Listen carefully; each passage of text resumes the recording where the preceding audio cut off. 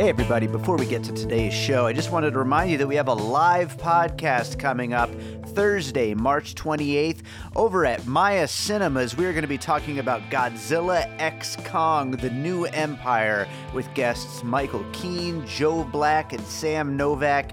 I am so excited for this one. If you've been listening to the show for a long time, you know I am firmly Team Kong, and I loved Godzilla vs. Kong, and this is the follow-up to that. So we are going to have a great time getting into some puzzle pieces at this live show. Again, that's Thursday, March 28th, 6 p.m. at Maya Cinemas. You can enter to win tickets right now. Check the links in the show notes, and I hope to see you there.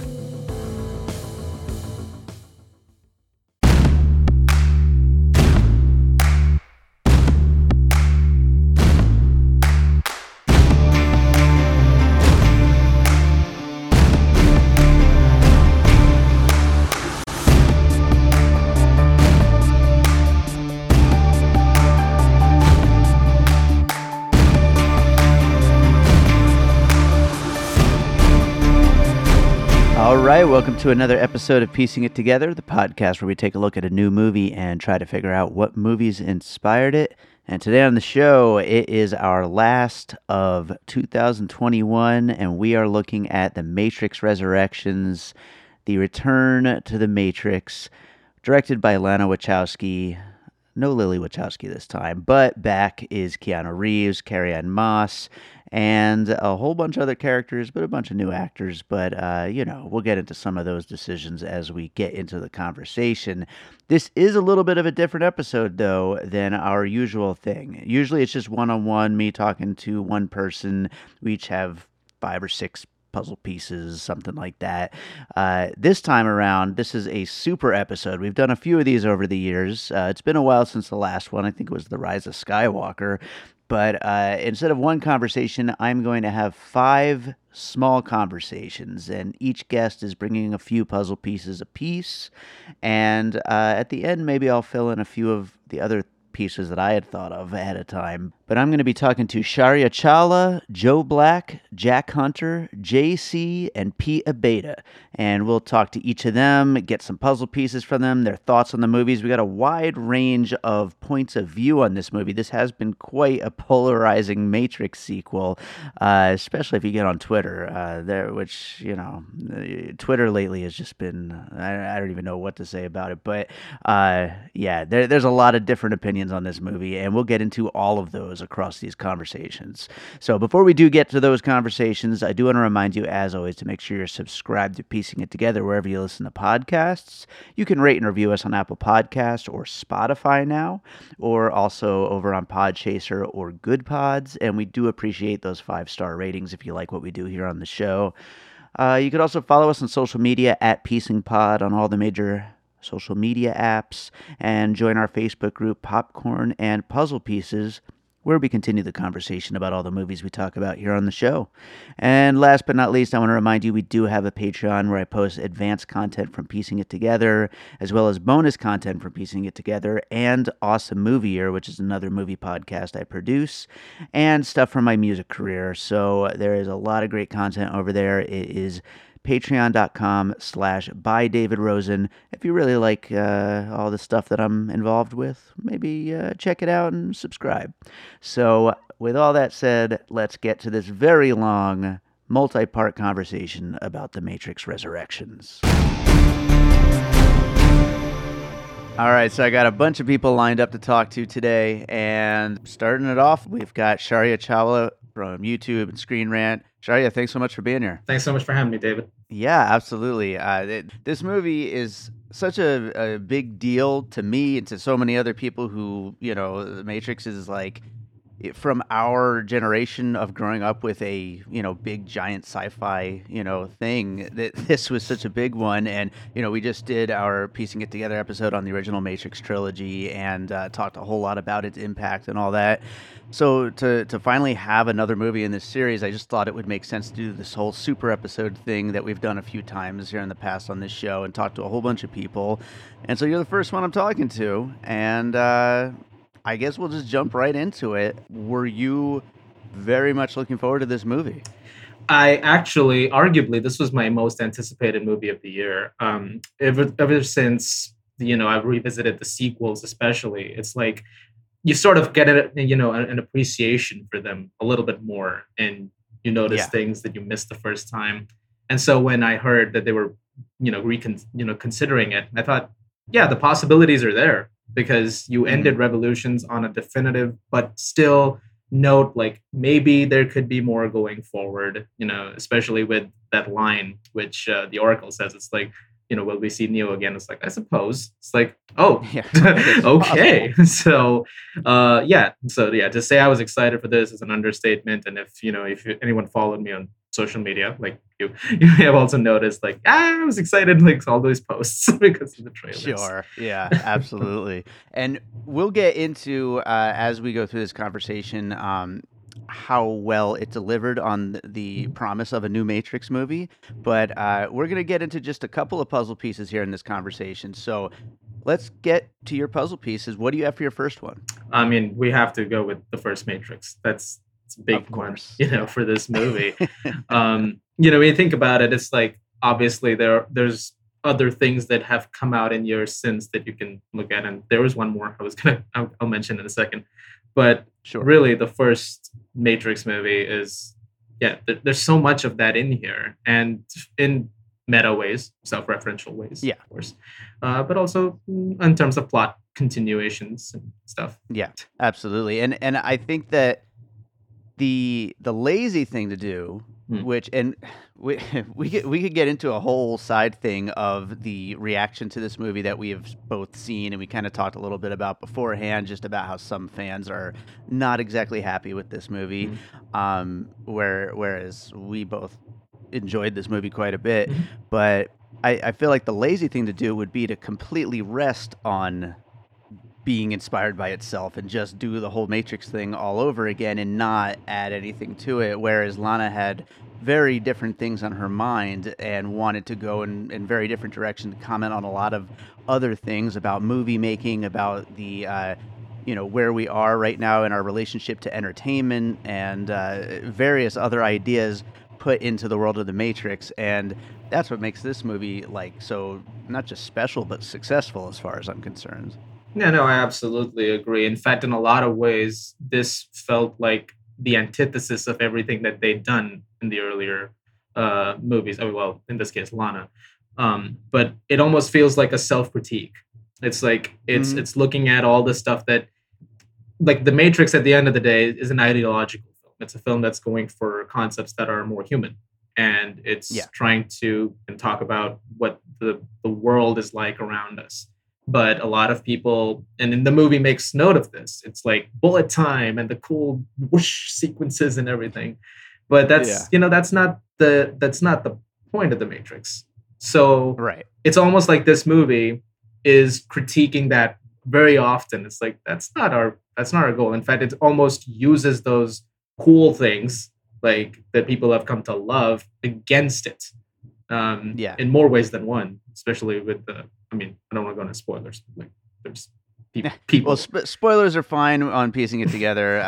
We always assume people have watched the movie or don't care about spoilers because, especially with a movie like this, you kind of got to get into them. So feel Right. free to spoil away if it works its way into one of your pieces here. Okay, sounds good.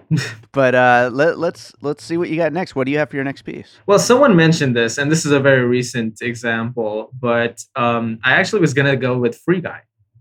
And Hmm. it's a movie that's based in a video game world, and obviously we're following Ryan Reynolds as an NPC character, and it's like the world around you is not real, and these very much similar to Resurrections. It's like, you have sentience or other people from the outside world coming in and, like, running things. I mean, obviously the effect is different in that Sure. they're treated as throwaway people in the world of the game in that one.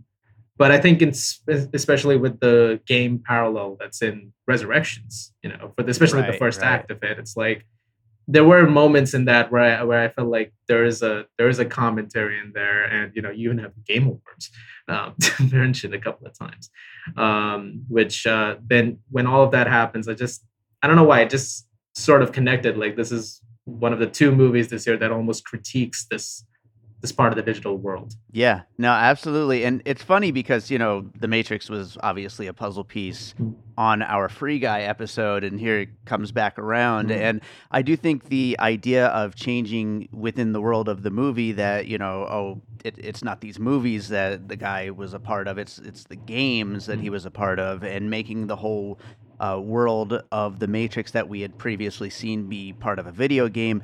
It fits so much more just because of the way video games suck people in. And so it's like it really makes sense in a way with the way people spend hours and hours and hours and years of their lives in these games nowadays. And so it makes sense that that's what the Matrix would end up being. mhm. Something as trivial as that, which even is critiqued in the movie itself. It's like you take this entire legacy just to make it into a video game, and Yeah. it's like there's something more to the story, but you're just making it into this thing that people can just play, and it means nothing to them beyond we can do cool stuff in here, but there's so much more Yeah. to it. And I don't know. I think it all plays into the identity commentary of the Matrix series, which the Wachowskis have really embroidered into it, I guess. Yeah, and especially now, I mean, Hmm. it's pretty clear in this one that oh, that was all there the whole time, even Mm, though it was always like a kind of rumored thing or like mm, theories and whatnot, but it's as there as can be at this point, I'd absolutely. say. So, do you have any more pieces you wanted to bring up? Actually, the third one I was gonna say is an obvious one, Hmm. but it's Inception. Sure. But which Inception was often brought up as well, since we're going with the puzzle piece concept, was often the Matrix was brought up in that, and how there were concepts of what the dream world was like, and the stuff that Hmm. you could accomplish in that obviously you can't do in person. Like you can't fly and have anti-gravity battles in the real world. Right. And then you're hooked up to a machine, obviously, and you're going in. And I remember at the time there were comparisons to the Matrix when that came out, and now it's like full circle, just like with Free Guy. It's like it's full circle with that too. It's like we've come around to this point with the Resurrections as well, where there were moments that kind of reminded me of it. Yeah.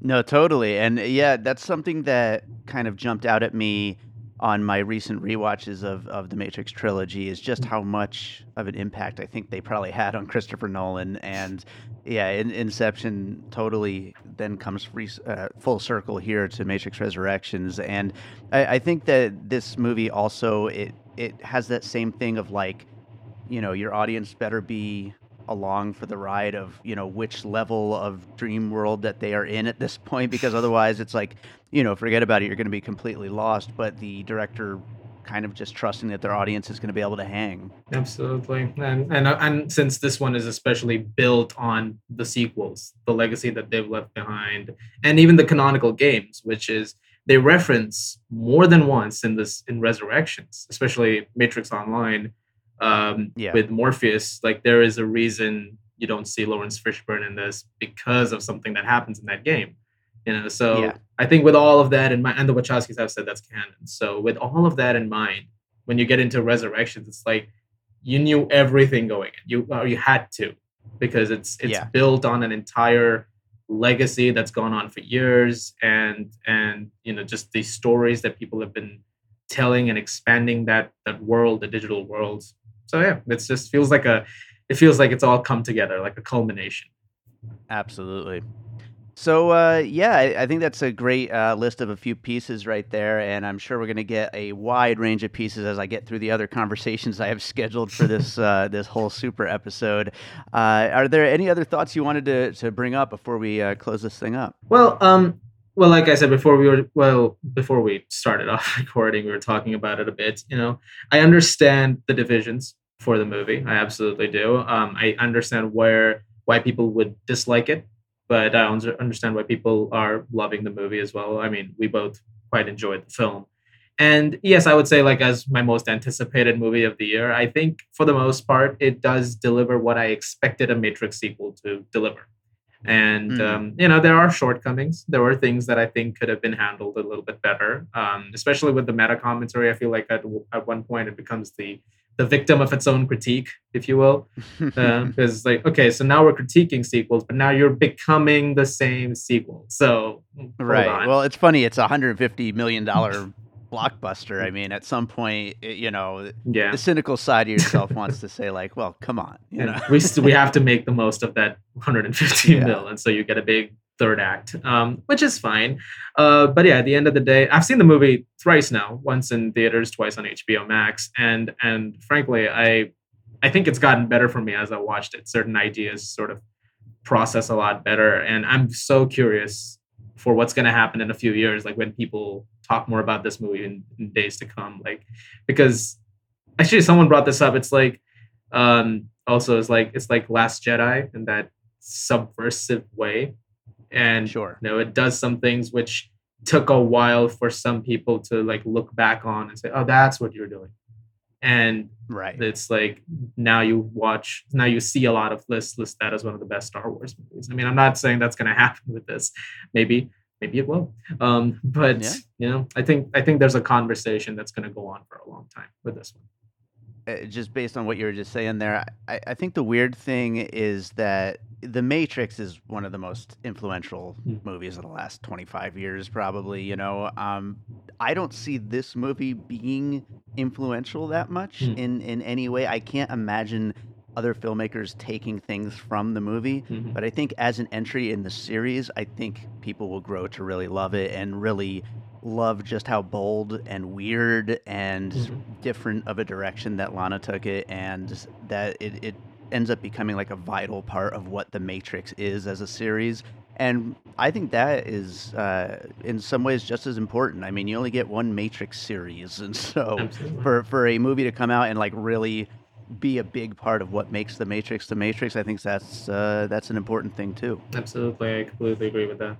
So, Sharia, before we leave, why don't you tell people where they can find you and your YouTube channel and everything else you're up to? All right, so you guys can find me on Screen Rant. Right now, I'm a writer over there. We talk a lot about whatever's coming out. And in fact, I've just written a few things on The Matrix Resurrections, including some questions that you may want some answers to. So you can check me out over there. I'm also on YouTube, as my channel is my name, and where I also reviewed The Matrix Resurrections. So you can come check that out as well. And of course, you can find me on Twitter under the same name, and would love to talk to you guys on there as well.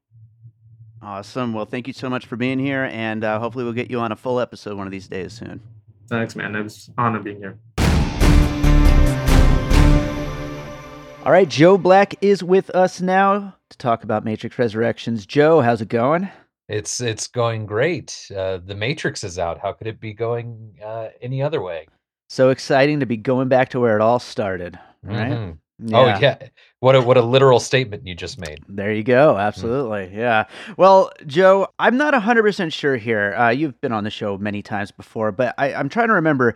Are you a Matrix Reloaded and Revolutions guy? Yes. You are. Yes, That's what I thought. Yeah. I kind of count them like the Kill Bill movies, where I think of those as like parts 1 and 2, like it's one movie to me. Yeah. And that one movie, if you will, is maybe in my top 20 of all time. Okay. I adore those films. The first one, funny enough, I mean, I watch the sequels once or twice a year, every year, but the original, I don't really ever watch. And when the new one was coming out, my wife and we got to go to a very early screening of it. Like, I saw this movie like 5 months ago, and she had never really seen them, so we rewatched all of them, and that was my first time seeing the first one in forever. And I was like, at the end of the first one, I was like, I don't think that's a very good movie. I like, because 2 and 3, like I said, they're kind of one movie, so they have this complete kind of arc, and they tie up a bunch of loose ends from even the first one. But when the first Matrix came out, that's the only one in the franchise that we didn't know there were going to be sequels. Sure. Yeah. Even when the Matrix 2 came out, we knew 3 was coming a couple months later. Right. But the first one was supposed to be a standalone movie, potentially. And I feel like watching it in that context, the whole third act is a real letdown. Because it's like they build up this great world and this evil superpower of the Matrix and Neo becoming the one. And then the whole plot of Act 3 is to save Morpheus. Like, it just didn't really, like, I've always felt, I feel like when Neo gets shot at the end of the first Matrix and becomes the one, that's the break into Act 3. Like him getting shot and killed, that's the Dark Night of the Soul, you know what I mean? And then he becomes Super Neo and he should go fight the fucking Matrix and take down the Matrix. You know what I mean? Sure. Which is, of course, what happened in 2 and 3. But again, we didn't know that at the time. Right. So 1 is the only one to me that doesn't really hold up in a way. It's funny because I knew going into like all of these conversations for the Super episode, I would have some wildly different takes all across the board. But the Matrix 1 not holding up, that's a pretty big one right there. But, I mean, look, yes, you're right, and I do say ridiculous things quite often on your show, but I will give it all the credit in the world for how revolutionary, bold, daring, and successful it was. However you define those terms, like it's like Lord of the Rings. Like no matter what you think of it, it's kind of written in stone. Sure, you know what I mean. So, and without it, we wouldn't have 2, 3, or 4. Yeah, absolutely. Yeah. Well, so to bring it back, and the reason why I bring up the Reloaded and Revolutions, I feel like I'm not 100% sure, but I feel like most of the people I'm going to have on this episode are like me, didn't really like 2 and 3. And so I'm curious for you what the feeling was going into a 4th Matrix movie. I was terrified. I've been dreading it, in fact, because I don't, well, say dreading it is the wrong way to put it. I love the Wachowskis, like from start to finish, every single movie they've made. I loved Jupiter Ascending. That movie was one Mila Kunis shy of being perfect. And I like it for different reasons, but you know, it's a midnight movie for me. And so there's some really great lines in that movie. I don't know. I love it. But so like the fact that they were making it, okay, great. We're already off on the right start. But there were so many, you know, for me, the Matrix movies, the bells and whistles, as shiny and loud as they are, all that can get swept away as far as I'm concerned. I love what they're presenting, what ideas they're presenting. And I also love the approach that they're presenting them as. It's literally a discussion presented as Kung Fu. You know what I mean? Which the Merovingian actually in this new one really addresses very well. Sure. Who Merovingian is my favorite character. Yeah. But in all of them, but especially this one. But I thought that like there was no better time to make a Matrix sequel now that society literally is plugged in to the Matrix, you know, and especially the time they announced when they were doing it, that was like, you know, at the peak of Black Lives Matter and the Me Too movement and the beginning of the pandemic, you know what I mean? Like all this is happening at the same time. And it really calls into question how much control and freedom do we actually have? And I always thought an interesting idea for a 4th Matrix would be, well, now that the machines have been silenced and humanity is left on their own, would we be able to handle it? Or would society as a whole be like Cyrus from the first one, where he's like, no, I want back in. Sure. Yeah. You know, I want the government to take control of me, but also they're a police state trying to, you know what I mean? Like that conflict we were feeling as a society. I was like, no better time for the Matrix than that. That's not what we got. And I was so nervous about that. That's why I was so happy to see an early screening. I told my friend who got me into it, I was like, I don't even care if the effects aren't done. I need to see it. Yeah. And what we got instead was a film about the artist's role in a revolution. Sure. And also very specifically about, honestly, I know it's going to sound crazy, but a society without God.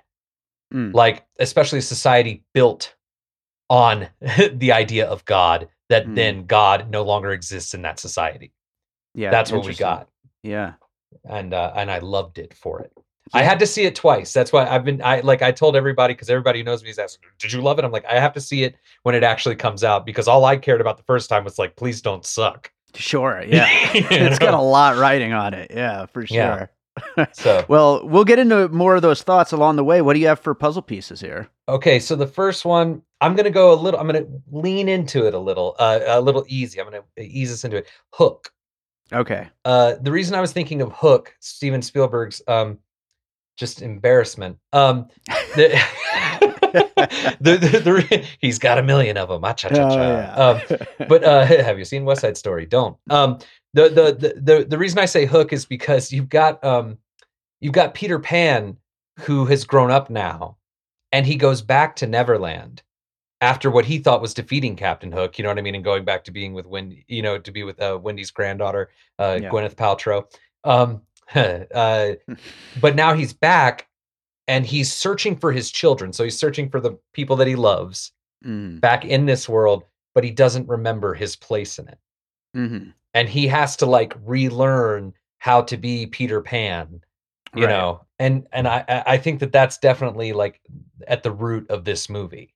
Yeah. You know what I mean? Like reconvincing. But unlike any other movie, like unlike Hook, this movie does. And I think the reason they took that approach was because they needed to readdress everything about the Matrix to get everybody on the same page once more.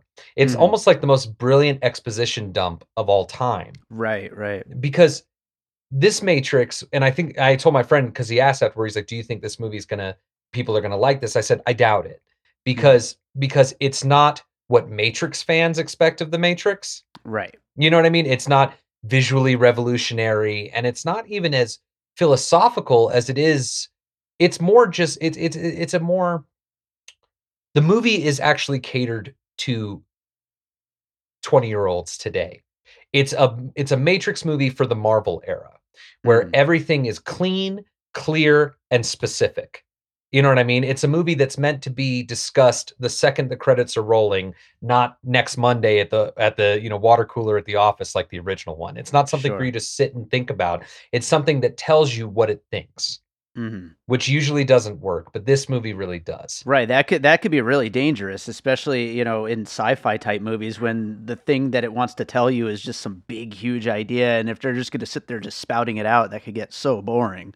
Right. But like Ghostbusters, the newest Ghostbusters movie, there's a real, like, they reintroduced all the ideas that they had to introduce and then expand on by making the film a discovery, a mystery. Neo is rediscovering everything. So like even people who've never seen The Matrix but know about bullet time, like the fucking ad execs or whatever. Yeah. It's that access point. And what I didn't appreciate the first time I saw it, that I really appreciated yesterday when I saw it, in its final release, in its actual release and all that, was that the film is subversive in that it actually takes a lot of time to breathe. Like it still takes the time to feel for these characters. It takes the time to let them be flawed, which isn't the Marvel formula. And that's not a criticism of Marvel. But this movie is actually subversive in how felt the movie is. Like there's a love for these characters, but not a reverence in a good way. Like they love these characters so much that they've allowed them to be wrong. And this movie is a chance for them to learn. Right. Well, I think we messaged about, what we thought about the movie and everything. And I said that this movie is Lana loving these characters first and foremost. That's what it is. And I think that that's something we just don't get that much. And especially in this like level of blockbuster, the 100 or 150 in this case, $1 million blockbuster. Right. Well, and again, I like how you're putting it though. They like Lana truly does love these characters so much that they don't have to be perfect. Sure. They almost remind me. I remember this story about Charlize Theron when she got the script for Fury Road. She was like, and they were like, play Furiosa. She was like, no, like this is not a real character. She's just some white knight that comes and saves these girls. And she said it wasn't until George Miller explained to her, no, she doesn't save the girls because it's the right thing to do. She saves the girls because she wants to get back at Immortan Joe. Right. So she does it out of like revenge, and so her motives are wrong. You know what I mean? Lana is Furiosa in this scenario, right? No, Lana's George Miller. Okay, yeah, sure. In that, like she wants the characters she lets the characters be wrong. She lets the characters and I think that's ultimately the thing missing from Marvel movies is that the characters are always right, except for Tony Stark, who's the worst character. I hate his character so much. Like, but like. They allow these characters to be and do wrong in good faith. You know what I mean? And we don't see that enough these days. So what other piece you got here? All right, I got one more piece, and it's I just want to make sure I get the episode number right. I pulled it up because I know the title. Okay, great. So it's South Park, season 22, episode 6, Time to Get Cereal. It is the episode where Al Gore comes back, and the kids learn that Man Bear Pig is actually not only real, but also a threat. Mm-hmm. This will make sense in a moment, I promise. Okay. So, what was so crazy about the episode was that this was South Park. They're known for being the most like innovative and audacious creators, maybe right now, period, Sure. Yeah. And they made their episode originally about Man Bear Pig, which was about how stupid Al Gore was about global warming and all that. And this episode, which was, I think, 12 years later, was an episode where they, the creators, were admitting that they were wrong initially. And that the more that they've learned and the more that they've grown, the more they understand and the more they see that they were wrong in what they thought originally. Right. And that ultimately, that's such a key component to this new Matrix movie. It's no secret that the Matrix has always been like, an allegory for Christ, religion, let alone Christ, that Neo is Christ, and that Morpheus is John the Baptist and all this kind of stuff, Sure. But what's interesting is that they end the original Matrix trilogy with Neo is dead, evil is the devil is dead, which is Smith, right? And like the child, Sati, raises the son on a new Matrix, right? Right. So why that's interesting to me is that God, in this metaphor, if you will, Neo, is dead. He's gone. So now the Matrix has to rebuild in harmony with machines without God, right? And the Wachowskis are obviously spiritual, and you know what I mean? Like, very obviously. And what they've done in this movie is they've realized that from their perspective, a society without God is not going to function. It's always going to fall. And God being whatever kind of higher power you know what I mean? Sure. And so in this version of the Matrix, not only do they have God come back, but God rediscovers his powers through femininity with Trinity, right? Like, so this hand in hand thing.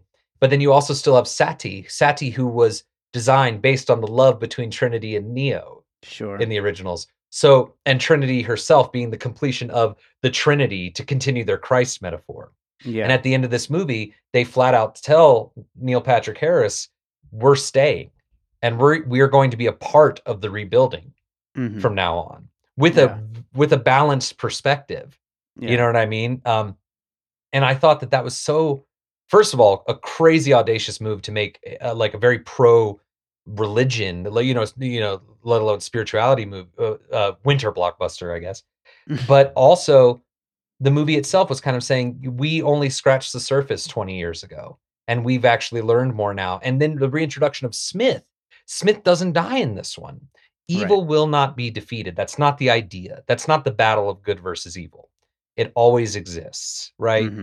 David Lynch summed it up perfectly in Twin Peaks, The Return, when Laura Palmer's mom is watching the boxing video and the guy in the white shorts keeps getting knocked down by the guy in the black shorts, but the guy in the white keeps getting back up. He never stays down. And that's the point, right? Right. So I felt like this movie was their way of like, and they also have things like the Merovingians saying like, look what you've done to society. You've turned discussion and philosophy into a video game. And like, they've realized that the idea wasn't full enough. And that's why we were able to take all the wrong things away from the Matrix. You know what I mean? We took the sizzle, not the steak. And this is a way of accepting that as artists, but also expressing what they've learned and almost atoning in a way for their shortcomings. I like that in this read on everything, in the absence of like a godlike figure, what takes over the entertainment business, Hollywood, basically. And I think that's so perfect. Exactly. And again, I know some people are complaining that I know people are talking about the meta angle being lazy or something like that. But no, like it almost reminds me of the new Spider-Man, which is that like that's just how movies are these days, right? And the new Spider-Man, thankfully, when it brings in the two other Spider-Mans, they're not just cameos, it's not fan service. They're like the story progresses with them, and you know what I mean? They become a part of the story that they're trying to tell. Whether or not it's worth telling is another story. But Sure. but it's the evolution of fan service, you know what I mean? And right now, we're in such an age of self-referential IPs especially, that, like, again, The Matrix, Lana wants to talk to a modern audience. You have to talk on their level, because Mm, that's the point of being an artist. You know what I sure. mean? That's something that I, as an artist, and a lot of artists that I know, especially out here in LA, fall into this trap where we think that every movie is supposed to be for us, but that's not the case. Mhm. Like, there are a lot of people who, are older than us now that remember when The Matrix came out, and they're still just like, "Oh, that was cool, the bullet time," you know what I mean? Sure. But we like, when you're any kind of, like, professional in one way, you have a deeper connection to material. So, like, this movie is not for the people, kind of, I feel like, who grew from The Matrix already. This is to introduce people to The Matrix. Mhm. This is to speak to a generation that we are ahead of, in age only, of course. But, like, this isn't necessarily for The Matrix fans, which is an interesting idea, Yeah. you know? But I, as a Matrix fan, I was very, like, excited to, dude, when Jada Pinkett popped back up, I was like, "Niobe?" I was like, "Oh my god." Like, I that's the most I've ever, like, fanned out, like, in my life. I couldn't believe it, you know what I mean? So, like, I still dug it on those terms, but for the hardcores, for the people, it's not what fans wanted, and in a way, it wasn't for people who already knew what The Matrix was, but hey, that's the position Neo's in at the beginning of this movie too. Last thing, and then we'll close it up. But I was just talking about this on another podcast about The Matrix, and Mhm. I feel like this movie might not, well, definitely won't be as influential as something like the original Matrix trilogy, but I do feel like us, movie fans like us, movie people who pick apart every last little detail are going to be talking about it for a long time because of all those possible ways of reading this. Absolutely. I mean, that's the beauty of a real piece of art, you know what I mean? Yeah. And they choose, and what's really exciting about the Wachowskis is that they've always chosen to speak an artist's language in the, in the skin with the blood of entertainment. Hmm. You know what I mean? Like, even as far back as Bound, like, they're like the Cohen brothers in that way, or Tarantino, but Tarantino actually leans a little more on the cinema nerd side. But you get what I Sure. mean. Yeah. Another puzzle piece I was gonna say was, like, Star Wars: The Last Jedi. Sure. You know what I Yeah. mean? Where this is a film that more exists as a way to communicate to, like, the what is happening right now in entertainment, Right. you Right. know? And whether or not that makes for good storytelling is a great discussion worth having. For me, this one worked, like gangbusters. I absolutely love this movie. Absolutely, me too. Well, Joe, why don't you tell people where they can find you and your films that you're working with right now? We finally have the website, bluemeanspregnantfilms.com. It has every film I've ever made on there, features, shorts, documentaries. It also has contact info if you want to get in touch. Our newest film, Natasha Hall, is making its way on the film festival circuit. So hopefully it'll be in your neighborhood soon. Awesome. Well, thanks as always for being here, Joe. Thank you as always for having me. All right, so up next we got Jack Hunter with us to talk Matrix Resurrections, someone who we should have had here on Piecing It Together long time ago. It's been a long time coming. Jack, how's it going, man? It's going good, man. Going good.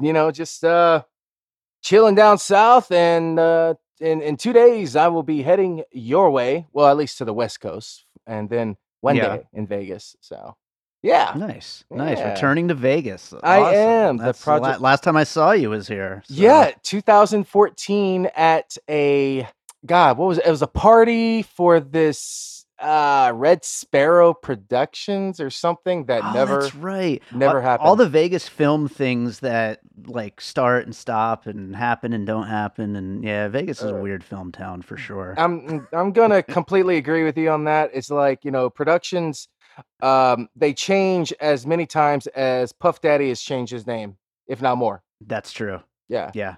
And there's a puzzle that piece. is- Bam. There you go.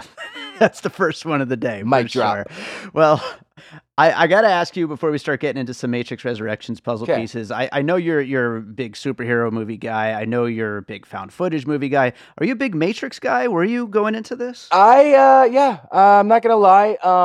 I was not like how I went into this movie was not I didn't know what to expect. Just like, the new Spider-Man and all these other new movies. Lately, when I go to the movies, I try not to know a lot about them, if that makes any sense. And yeah, I was, dude. Like, I was obsessed. I don't want to say obsessed, because when Matrix came out, so did the Trenchcoat Mafia and then Columbine. So you really couldn't wear trench coats because it was bad. 20. Yeah. How much? Over 20 years ago. Yeah, Jesus. Yeah. 1999 was the 20-year anniversary, and yeah. So it was like a year prior. So yeah, I was into it. Now, when the sequels came out, what year did Reloaded come out? I know it was 2003. Both of them, surprisingly, they came out like 7 months apart or something. Yeah, like February and then December, right? It was something like that. It was massive, and there's this big promotion at the time. I walked out of Reloaded and at the theater opening night, and I said, "What the hell was that?" Because the way they ended it, like it was so weird. Like, because at the time, you waited all these years, 3 or 4 years, or actually 5 years? So 99, so I don't know, my math's 4 or 5 years. 4 or 5 years. Yeah. So we waited all that time to see Neo again, Neo and Trinity and Morpheus, and then the way they ended it was like, what the. I don't know if I should curse, but what that. You could curse. Okay, it was like, what the fuck. Man, I was so pissed off. I didn't even go see Revolutions. I didn't even go see it. I waited till the DVD came out. I was so fucking pissed. Because I loved the Animatrix, the one that came out. It was like the prequel, only like true if you remember that. They tried to do something different, which was ahead of its time, using different animation styles to tell a Matrix story, which was a prequel to Reloaded. And I thought it was only going to be like 30 minutes, but no, it was like a 90-minute movie, and I fucking loved it. I loved the animation. Yeah. More characters made sense in part 2 to me after that. Sure. Yeah, no, the Animatrix really kind of ties all that together. And on my recent rewatch of the whole series, including Animatrix, which I had never seen up until just a couple of weeks ago. Really? It made me appreciate the sequels a little more, even though I still don't think they're very good.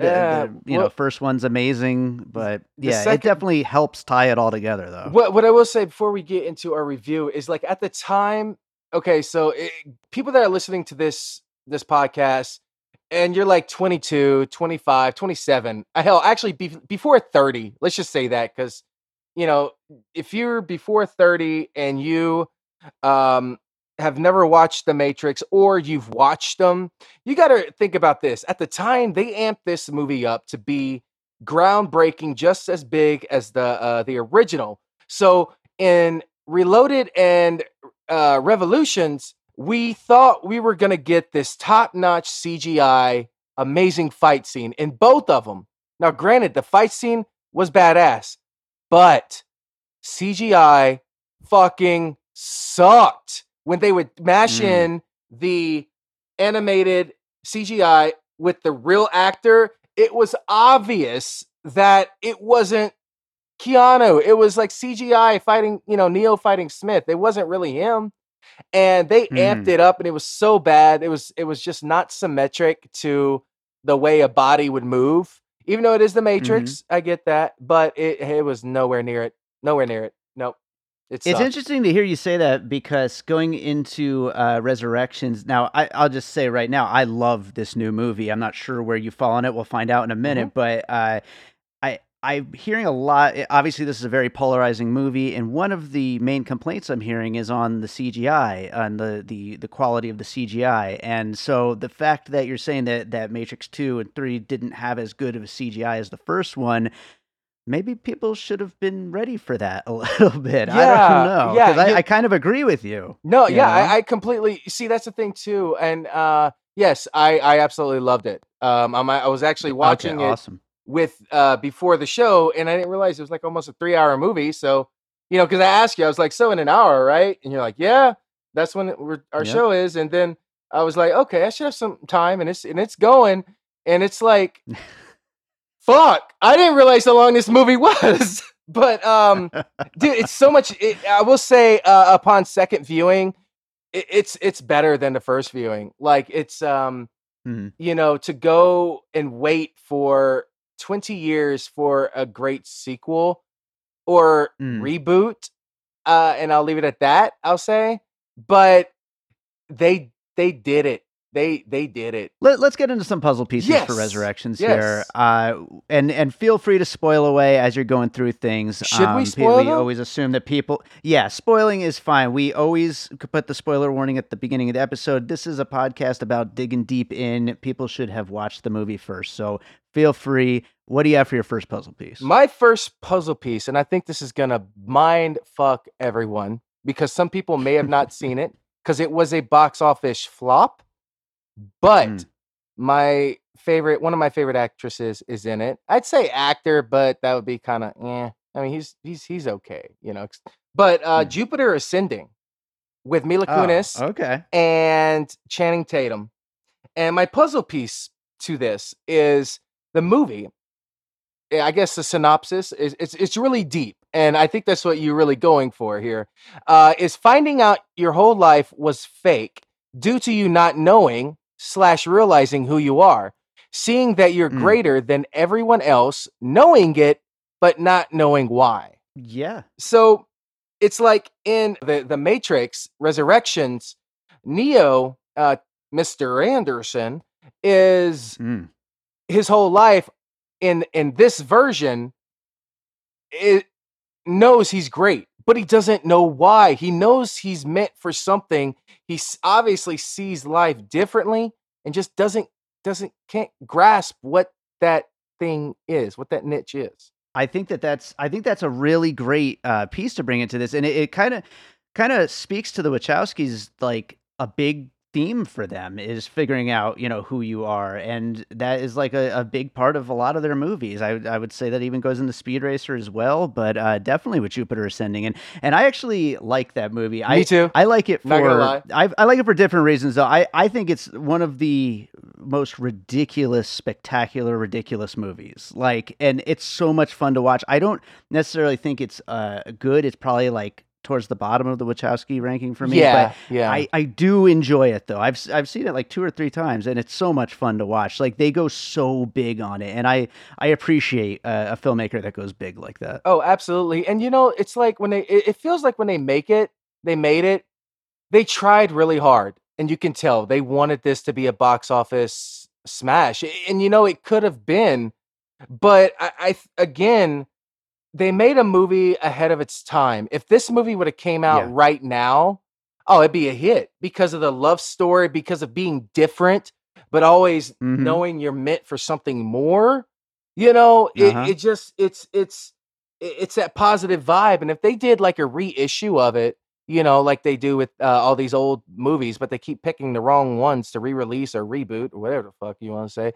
And if they pick these certain, I think it's going to be a cult classic, in all honesty. I think in like 10, 20 years, people are going to look at this and be like, damn, that's Magic Mike.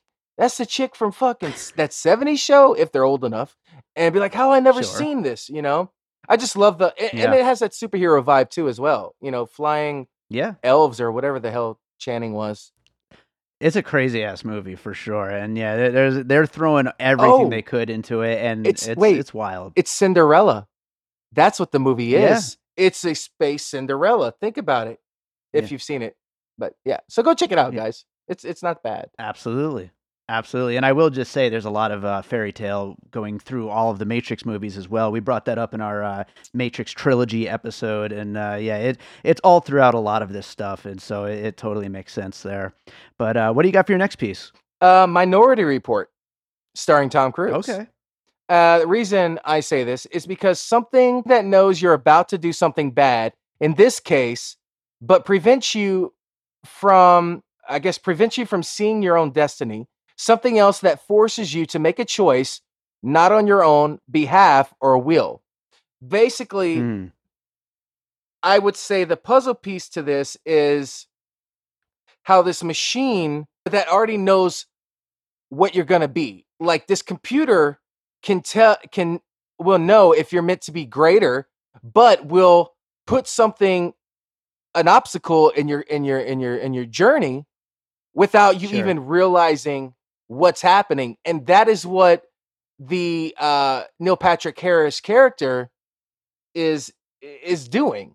And that'll go along with my next puzzle piece. But he instinctively or intentionally gave him the blue pills, so he wouldn't find out what amazing person he is. And that's the truth of it. And that also has a lot. I would say that part of the movie is more real today than anything, in the sense of, Dave, you have so many talents, okay? Jewish Dave, you do the music, you do the beats, you do the scoring, the podcast, and everything else. And that's as if, and what I'm referencing this to, it's like if I knew you were that good and I intentionally fucked you over so you wouldn't get to that next level.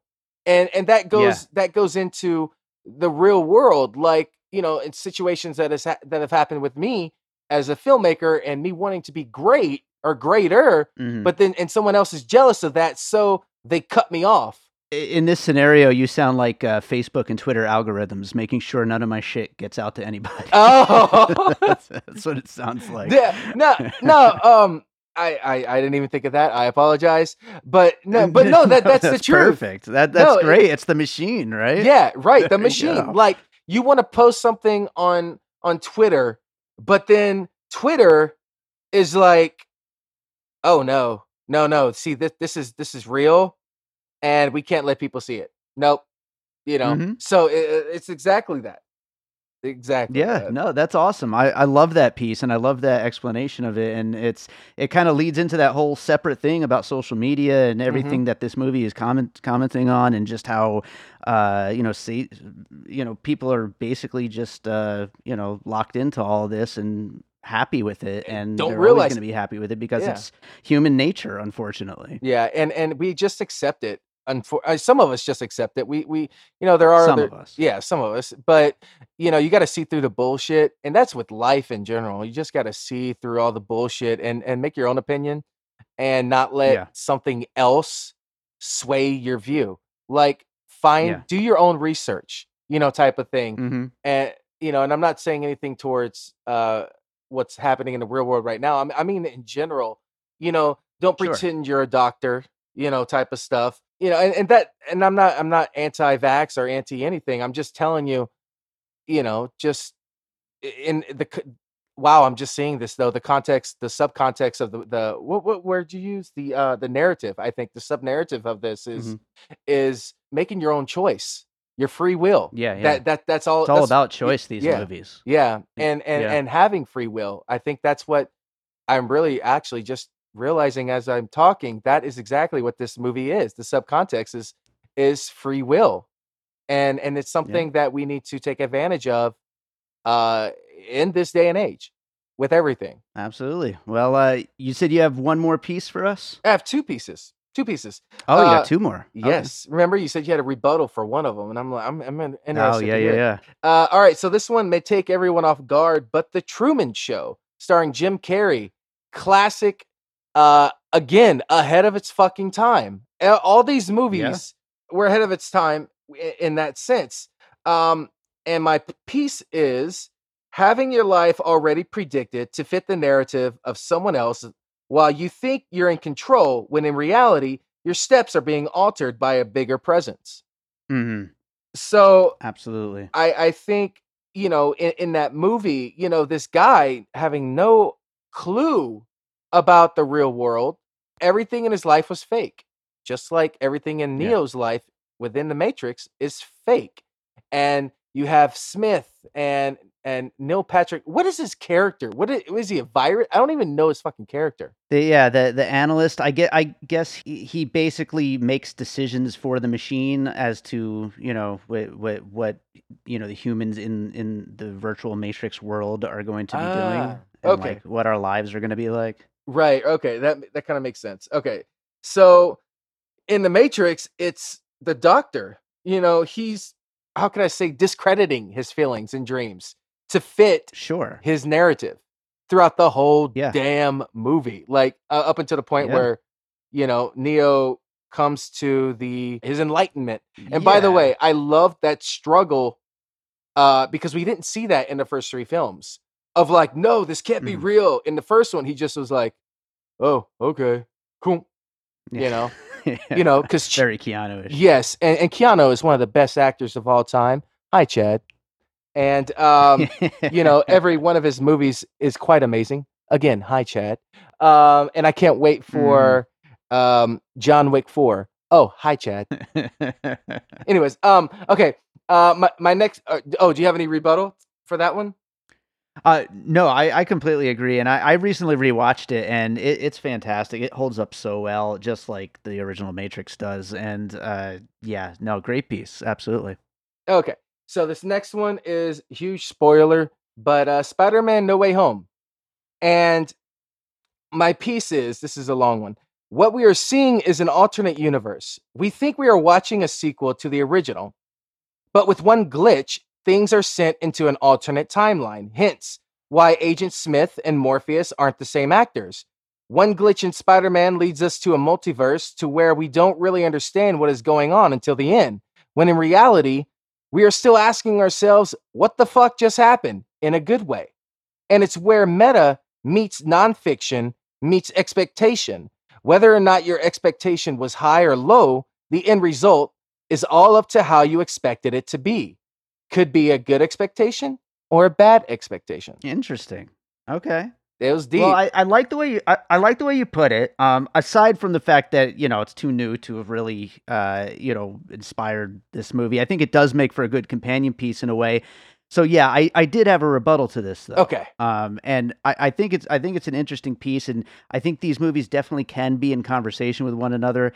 But I feel like this, and don't get me wrong, I really enjoyed Spider-Man: No Way Home. It's a lot of fun, but I feel like that is a way to take the idea of going back into the world of a movie and just kind of folding in on itself with every possible reference to previous versions of its own franchise and doing it in a way that's kind of empty and just for fun, whereas Matrix Resurrections is referencing its own self and referencing everything that's happened in the previous Matrix movies in a way that opens up new questions and new interesting ideas. Right. And to me, that's more of an interesting way to do things. And I don't know, I obviously more people are going to see Spider-Man. Oh yeah, yeah.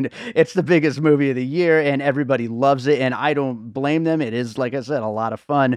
But personally, I just think that I get more out of a Matrix Resurrections. I you know what? I will agree with you on that. I think the thing is Matrix Resurrections is a very smart movie, and I say that meaning like. I don't, it's going to sound really bad, but I don't give a fuck.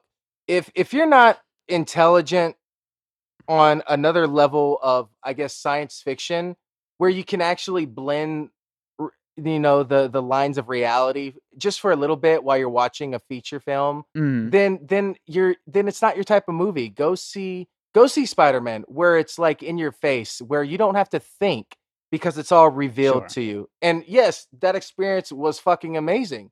But Resurrections, how can I say, just like the movie Us, okay? I don't know if you like that.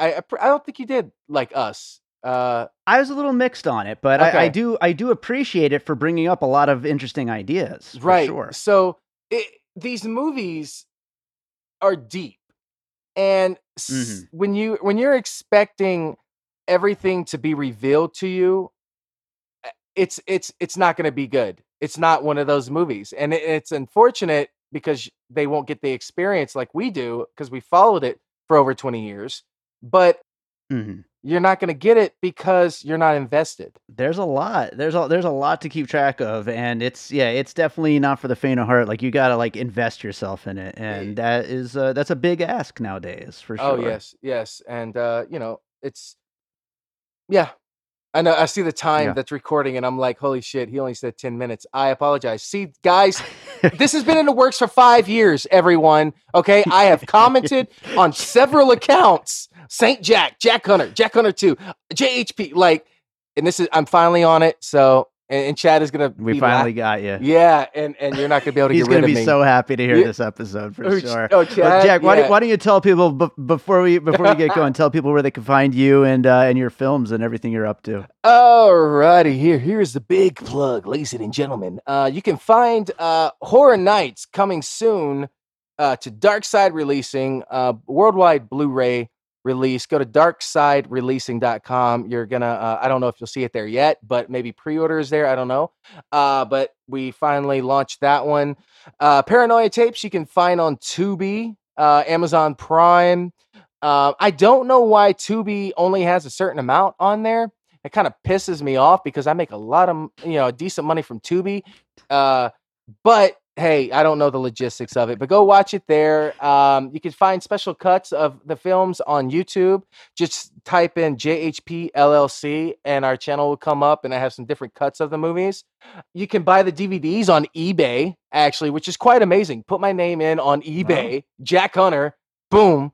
I mean, this knockoff Indiana Jones comes up too, but you might want to put Paranoia Tapes on there, and you can find all. Dude, we should do a puzzle piece on that, man. Like, oh my god. Anyways, featuring Jack Hunter, and we're discussing Jack Hunter, National Treasure, blah blah blah. Anyways, you can find it on eBay. I mean, I don't make no money from there, but guys, I mean, instead of spending like $16, $17 on Amazon, you can get it for like $4 or $5. Free shipping on eBay. So go there. I support the sellers, which sucks. They're selling my movie because they apparently didn't like it, or they got in bulk. I don't know. But seeing a different side of the movie business. Right? Yeah.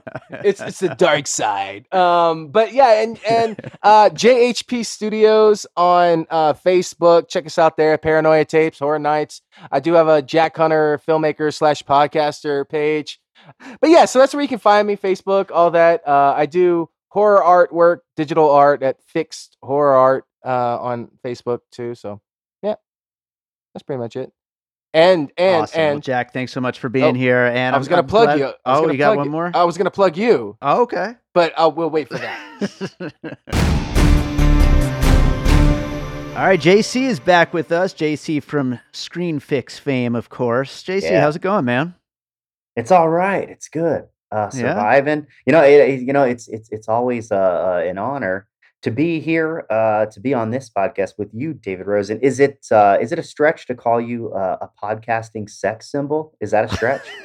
I don't think it is anymore. I don't think you can deny it anymore. I just think that's what it is. It's facts. I'm not gonna fight you, but I don't know if stretch is the right word. But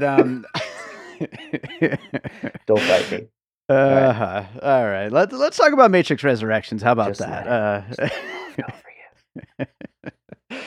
JC, are you a big Matrix fan? Sure. Yeah. I mean, I saw the Matrix when I was quite young. I think I saw it. I think I had just graduated high school, I think. And I saw that movie, and I remember it was one of the few movies where I think I was already starting to get, as in my early 20s, I was already starting to get, like too cool for some movies. You start like discovering, when you get a certain age, you start discovering like indie movies and different movies because because high school kids like that stuff. I'm a grown up now. I have to like stuff. No, but I remember seeing The Matrix, and it was one of the only movies that I saw. Like, you never think that you're after every kind of movie you see that's a big event in your life, like a Star Wars or something like that. You never think you're going to have that feeling ever again.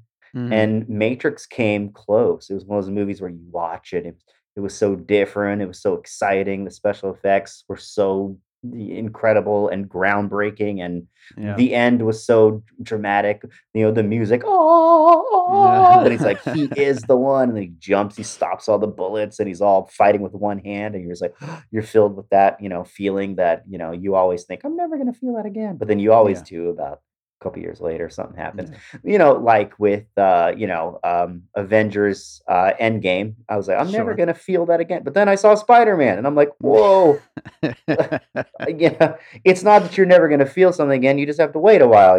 That's all. But Matrix was a big movie. Matrix 2, I fell asleep in. Matrix 3, I saw and was like, okay, that was some cool action. That's about all I can say about those movies. I mean, I think it's not such a secret that 2 and 3 are not loved as much as 1. Oh, yeah. They kind of dive heavier into the mythology and the side plots and Zion and the real world, and those are not the most interesting things.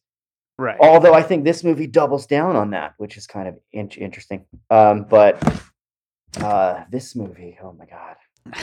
So yeah, we might as well get that out right now. You're the first person I know of the people I've scheduled to talk to. Yeah. Some of them don't like it, but you're the first Right. one I've talked to who doesn't like it. I love this movie. No. So we might as well jump right in, and we'll get into puzzle pieces. But along the way, I definitely want to hear your grievances because this being a super episode, that's the whole point. Let's get to a whole bunch of points of view on this thing. But what do you have for your first piece here? Well, here, I can preface this. Ready? All right. Rosen, let me ask you. Do you remember the Trinity opening from Matrix 1? Yes. Do you remember Neo going into an office and getting a phone call and being told to go to the window and jump? Yes. Remember Morpheus?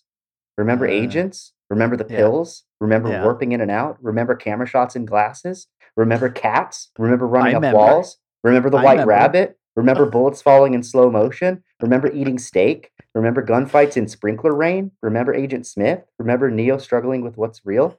Remember the construct or the white room? Remember fighting Morpheus in a dojo? Remember Neo saying he knows kung fu? Remember bullet time? Remember punching columns? Remember neck tubes and pink goo pods? Remember Zion? Remember Niobe? Remember the architect? Remember Neo flying at the end? Remember the motorcycles? Remember the Merovingian? Remember dreams that feel real and come true? Remember trench coats and sunglasses? Remember Smith saying things are inevitable? Remember them saying Smith is killing him when he's fighting him? Remember a character telling somebody to stop calling them that name before finding a bunch of strength? Remember characters multiplying? Remember robots rushing to get to the heroes in the real world? Remember a helicopter rising into frame dramatically? Remember putting up your hands to stop bullets? Remember wondering if Neo is going to make the jump? Remember Roland, that girl's grandpa? Neither do I, but it's all in there. Wait, all of it. You missed one. You missed one. You went through all that. Remember the Rage Against the Machine song? Remember the Rage Against the Machine? Yes. Remember that stuff? So we just watched, a greatest hits of the first movie. I mean, he doesn't remember he's Neo until the hour mark of this movie, and we have just rehashed point after point after thing you remember after thing you remember after thing you remember after thing you remember. This is the stalest piece of trash I've ever seen in my life. So basically, he doesn't remember he's Neo until at the hour mark of the movie, and even then, he still needs to believe in himself. Like, we've already been through this with him. Like, he's already been through this. He jumped into Smith in the first movie. He bent the spoon. Why does he have to fight anyone in the Matrix at all? Why do all these people doubt him? Why does he have to remember all this stuff? It takes so long for us to get the ball rolling. And once the ball is rolling, it's not even that interesting. It's just more rehashed plot points from the first movie. This movie does nothing new. Oh wait, there's 2 new things. Robot puppies and a ball bearings man. So there's 2 new ideas in here. And other than that, it is just a legit greatest hits. Look at this. Don't you remember this? There is nothing. This movie, there's nothing fresh in this film whatsoever. In fact, I was watching it, and actually, the second time I watched it, I was feeling more and more insulted by it that Wow. it does nothing. They want me to sit through a movie that's doing nothing new, nothing. They're literally asking you to sit through the first movie again, just in a different way. See, the problem with this one is this movie is using the amnesiac hero trope, right? Mm-hmm. But the problem is the amnesiac hero trope only works when the audience doesn't know who they are either. Mm-hmm. You know, and you go through this with them. If we already know who he is, and we have to sit through the amnesiac trope for 2 hours, not interesting at all. That's why movies don't work this way. Mm. So it's you know, and some examples of like the amnesiac trope. Of course, I'm going to throw out some pieces like the amnesiac trope are movies like The Long Kiss Goodnight, Born Identity, Captain Marvel. You know, those kind of movies where somebody just has powers and they don't know why, and people are telling them who they used to be and all this kind of stuff. Right, So there's a couple pieces there, but really the piece is just the overused amnesiac hero trope, which doesn't work in this case because, like I said, we know who he is already. We've already seen this guy, so we don't. So it's not interesting. There's no mystery. There's no excitement. So I have to ask, and I don't want this to go too far down a tangent, Yeah, but what did you think of Ghostbusters Afterlife? I loved Ghostbusters Afterlife until Gozer again. Yeah, the I was like, same thing, are right? we seriously doing Gozer and the Devil Dogs again? Like, are we doing this again? Why? Why are we doing Mm, this again? Like, you could do like there are so many. There are just ghost stories after myths, after legends, after so many things that you can do with this, and you went right back to Gozer. That was like another one where I was completely on board until it was Gozer and it was Devil Dogs, and then you start like, you know, like rinse and repeat, you know, like, oh, the girlfriend's gonna turn into the devil dog, the mom's a devil dog, the two people that, you know, it's just gatekeeper and keymaster. I'm like, oh, like I was doing the same thing. I was like sighing and kind of rolling my eyes, like, hmm why are we doing this again? Yeah, Why can nobody come up with like some kind of, you know, different story for, you know, right. you don't they did not have to do that. And of course, you know, and my podcast Screen Fix is exactly what we do is talk about how what we would have done to make it, you know, different. Sure. So my brain always goes there. Yeah. But yeah, I thought the same thing. I thought this does it worse. Okay. Well, I okay, so I'm gonna play along just for the sake of the conversation, even though I don't agree. But I'm gonna say maybe I give Lana Wachowski a little bit too much credit because to me, all of that is in service of the meta plot of commenting on the nature of blockbuster sequels and how similar they all are. Just give the audience what they want over and over again, which is a big part of the narrative here and a big part of what I think works so well in the movie. I'm sure that you don't see it that way, that you see it as it just is that thing. Yeah, I don't want The Matrix to be a commentary on blockbusters. What? Okay. Why? Like, what? Okay. That's not like the Matrix isn't like satire. Like, it's so out of place for for this franchise. And that's fair. That's fair. Absolutely. To Hmm. me, though, I feel like we aren't going to get it maybe ever again. And I absolutely applaud the boldness of someone like Lana Wachowski actually using the ability to make a Matrix sequel, $150 million Matrix sequel, and using it for that purpose. To me, I don't, it's just, it's different. It's different and unique. And I think it's exciting. She did. She used her greatest franchise to yeah, you're right. She used it like a piece of trash. And just she did. She just used it and threw it away like a dirty diaper. Uh-huh. It's not good. Like that's not what you do with the Matrix, and that's what makes it so Mhm. polarizing. Is the Matrix is not something that you use to make your own commentary. It sounds pretty selfish, if you ask me. Interesting. So Yeah. yeah, I don't. It's just not. I mean, I don't know. I just don't see it there your same way. Yeah, I don't fully disagree because I do think it's a strange choice, definitely. Yeah. But I love that we got that because it's just something I don't picture ever happening again and didn't happen ever Well, before if you in ask, exactly this way. yeah, I mean, if you ask Keanu Reeves, what he said about it is he said that Lana wrote a beautiful love story.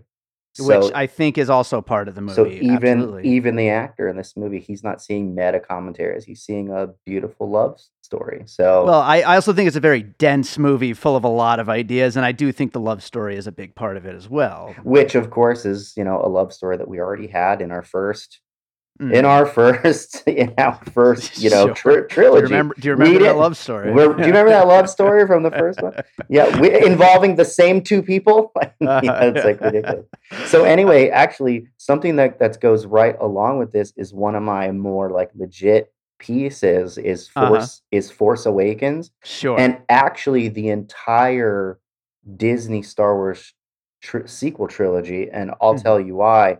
So Force Awakens kind of does this same thing, callback after callback after callback, sometimes even making fun of old callbacks.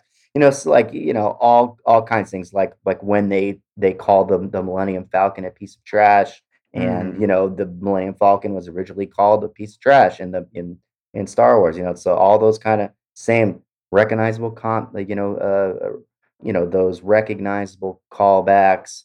You know, you know, old characters showing up again and essentially rehashing beat by beat the same story just in a new little box, right?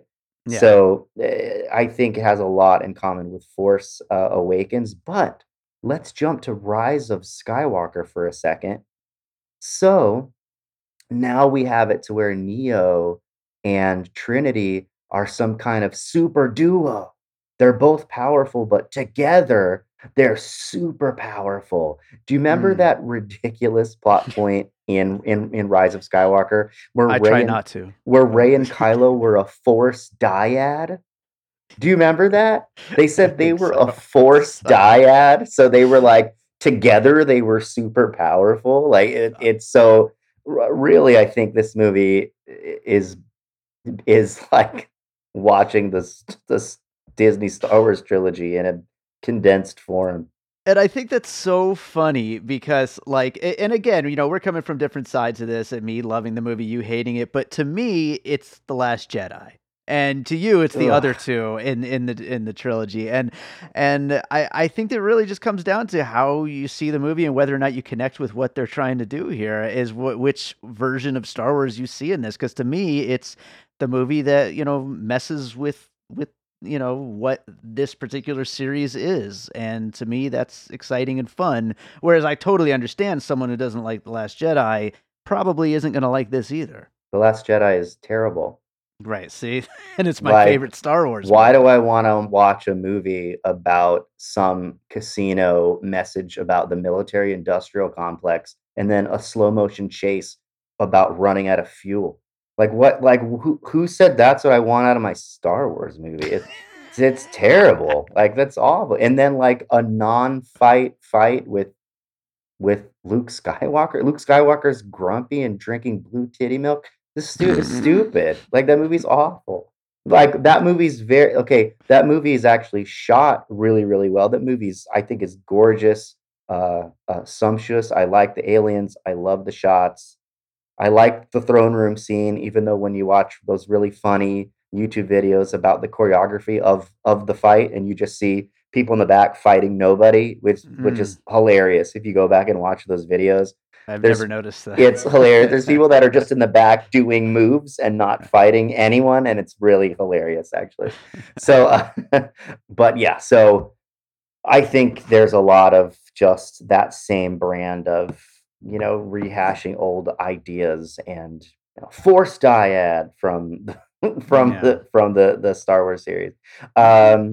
And then if I want to be real quick here, I know you're doing your super episode, super special. So happy to be part of your super special.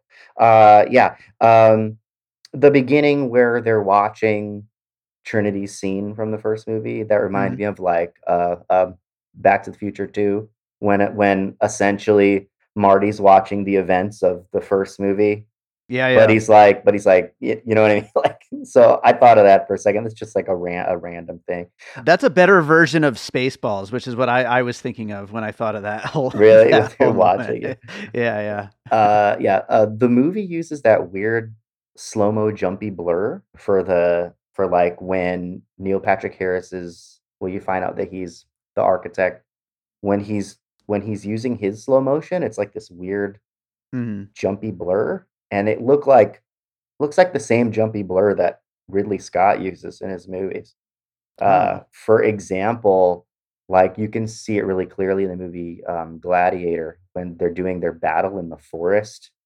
They use this really weird jumpy, choppy blur, and I was like, Huh. where have I seen that before? And I'm like, oh, Ridley Scott movies. So yeah, they look when they were in slow mo, they look like weird Ridley Scott blur. That's interesting. I'm gonna have to go back to Gladiator or some other Ridley Scott movies that use that because I did not put that together. That's an Yeah. interesting one there. First, I thought, wow, that looks like bad '80s slow mo. Like when it's like you know how in the '80s when they would do slow mo and it was so blurry, it just looked like big old streaks and it was all Yeah. shaky and terrible. Yeah, Well, it it reminded kind of me of looked like that. Ant-Man and the Wasp was the thing that came to mind for me Oh, with the really? ghost character, but I don't know. Yeah. See, me, I was going, boy, that looks cheap, and you were Mm. like, that looks great. Like Ant-Man looks looks like like- modern effects. That looks Yeah, like the like- most charming Marvel movie. we watched two different things. We literally watched two different things. Yeah. And I saw it in the theater and at home on HBO Max. Have you watched this movie more than once? Just once so far. I saw it in IMAX, and I'm planning on rewatching it this week. So. All right. Well, you better get on it here. Yeah. No, I'm just kidding. So do you have any more that you can't wanted have to bring people on up? your own show watching it more than you? No. Yeah. I have one more as a small one. The people jumping out of the windows reminded me of the M. Night Shyamalan movie, The Happening.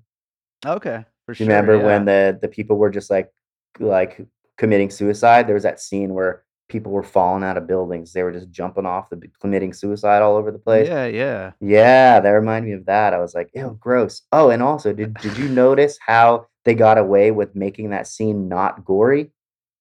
You No probably guns? did not notice this because you've seen it only once. So when they drop out of the buildings and they land on the street, instead of red blood, it's green code. That's awesome. How So is that that's not cool?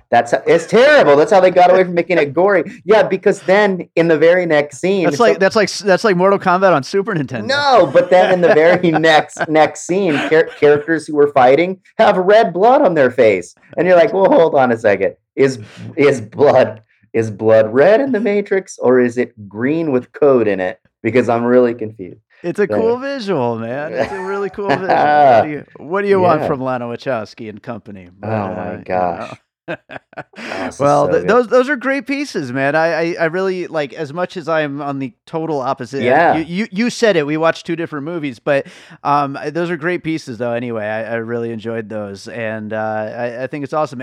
Any closing thought? Anything else you wanted to mention before we wrap it up? Yeah, sure. So I wanted to love this movie. I thought the trailer was so good. I was like, oh my God, this trailer is so good. And I find that I'm falling for trailers a lot now. I just think trailers are so good, and I figured a few things out.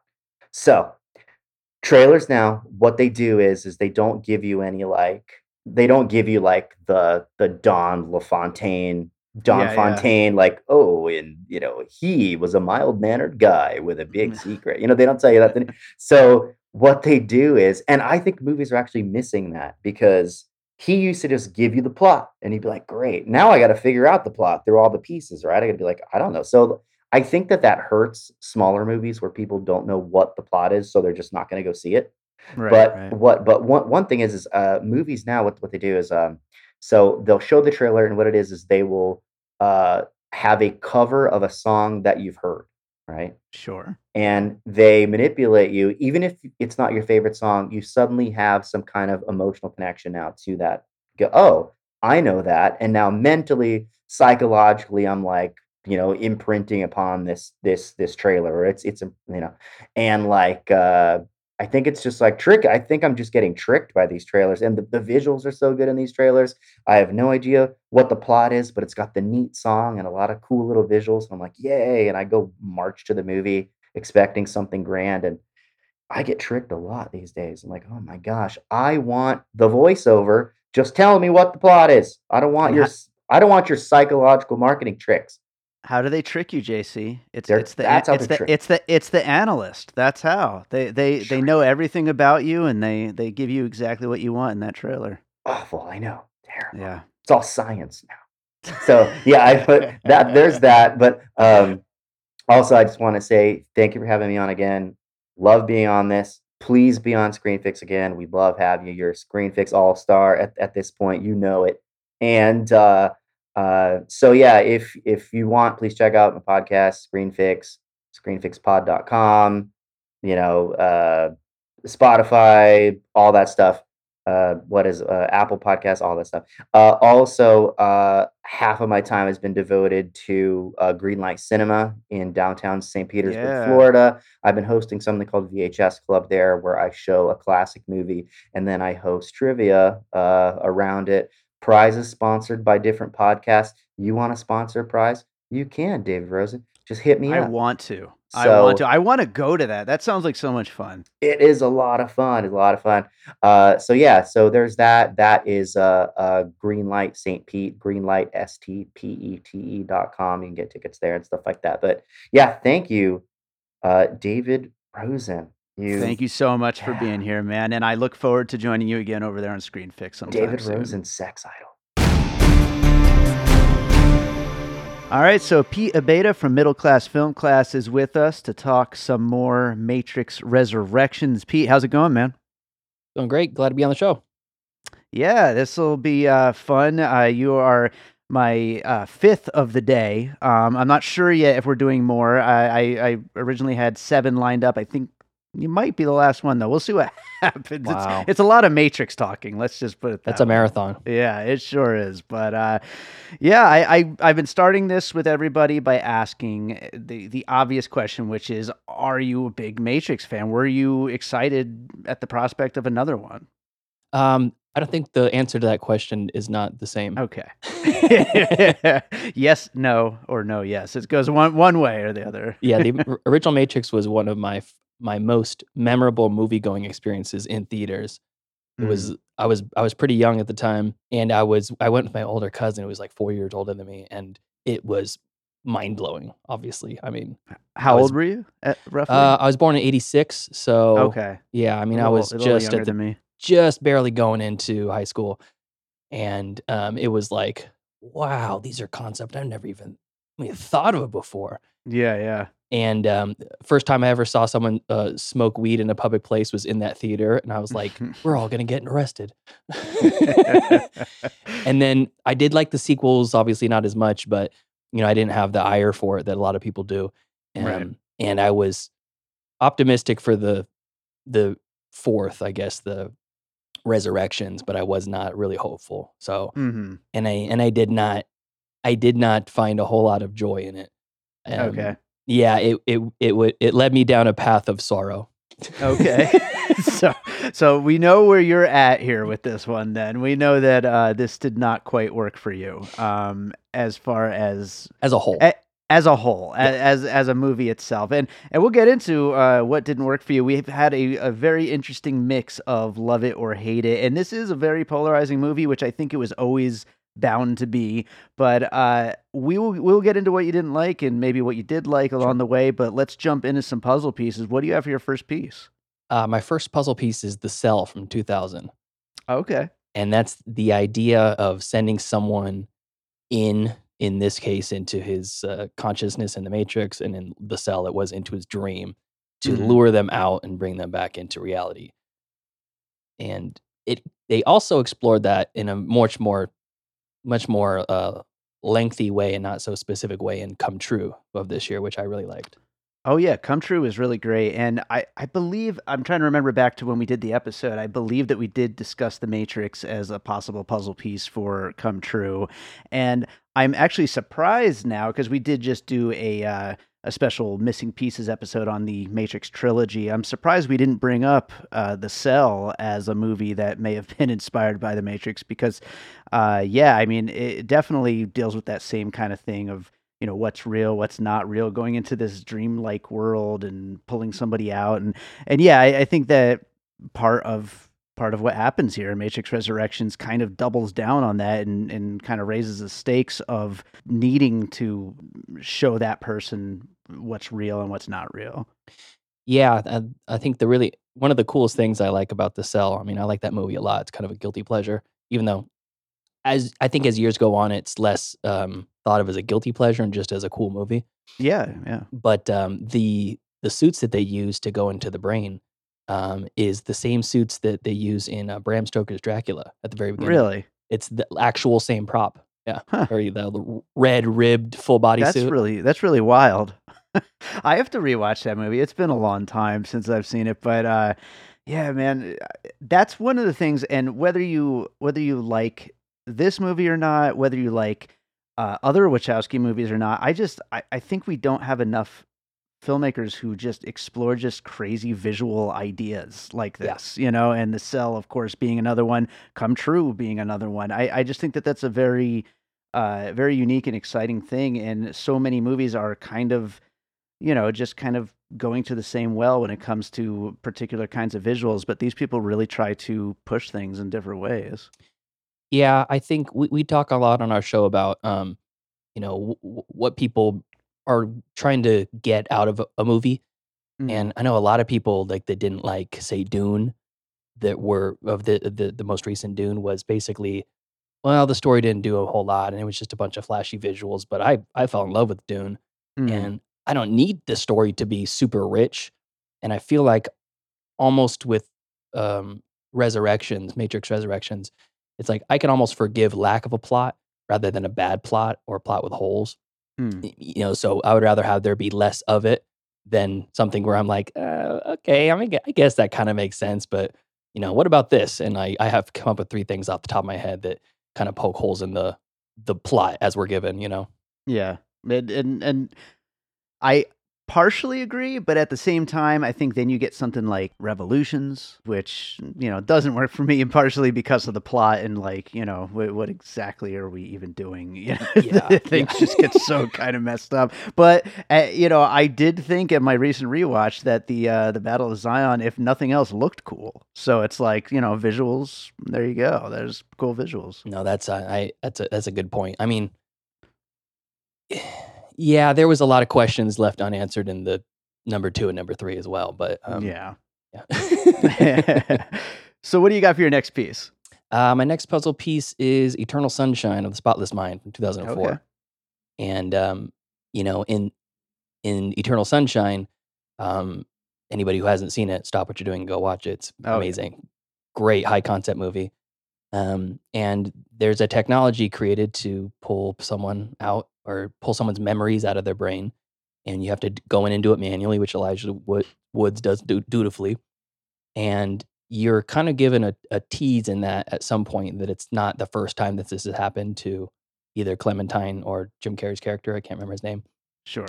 And in this, it's basically the same thing. It's Thomas Anderson or Neo is getting his memory wiped again, and then when he jumps off the building, he gets it wiped again.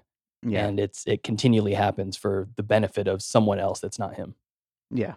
Yeah, no, that's a great piece, and I'm really glad you brought this one up because you're the first person to bring up a Charlie Kaufman related project. And yeah, when I first saw this, like that was my first thing. And this is why I love the movie so much. It's a Matrix movie by way of Charlie Kaufman's kind of storytelling, and That's I interesting. do really appreciate just how weird Lana Wachowski went with this. And Mhm. of course, meta is the word that's thrown around over and over again with this movie. And I think people's taste for meta will dictate whether or not they like this movie. And for me, I love that. That's just some of my favorite movies are very meta.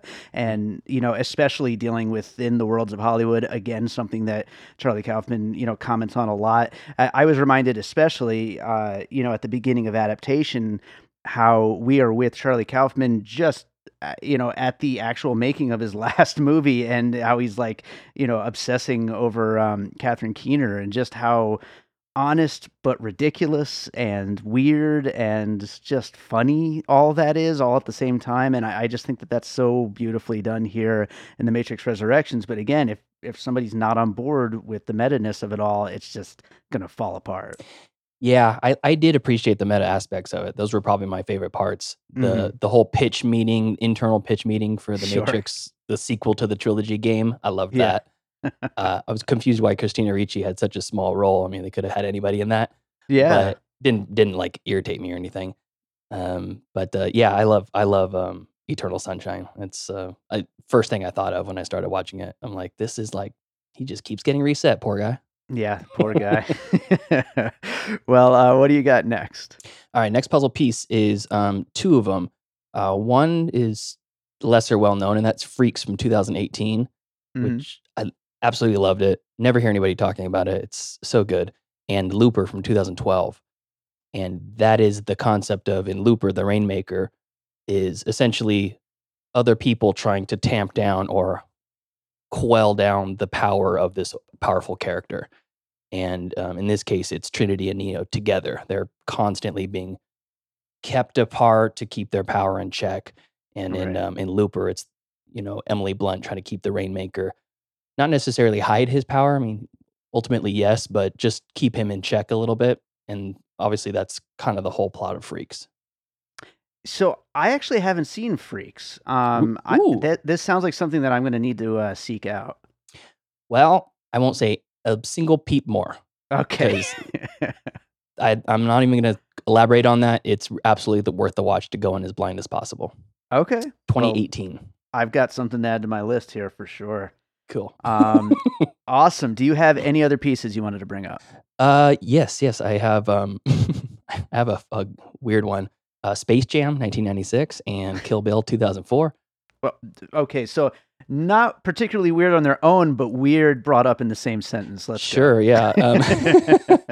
And it's just a very small part, but it's a trope which I like, and I always like to see it is calling a character by the wrong name, which sets them off. Sure. And the reason why I love it is, for one, in Space Jam, it's Lola Bunny, Mhm. the heartthrob of all preteen boys from 1996. Sure. And she says, don't ever call me doll. And it Mhm. only pops up twice in the movie, but it's memorable. And then in Kill Bill, it was Oren Ishii, not necessarily calling her the wrong name, but basically misappropriating her nationality. Sure. Pointing out that she have her white heritage and Chinese heritage. And I always liked that. They do the same thing in Lock, Stock, and Two Smoking Barrels to a lesser degree with Vinny, I can't remember the character's name, mess with his son and just sets him off. Yeah. But in this, in Resurrections, the great thing that I really liked is Trinity is set off because she's called Tiffany just one too many times, and right on the brink of her letting go. And she's like, don't call me that. I hate that name. Yeah. To her beau.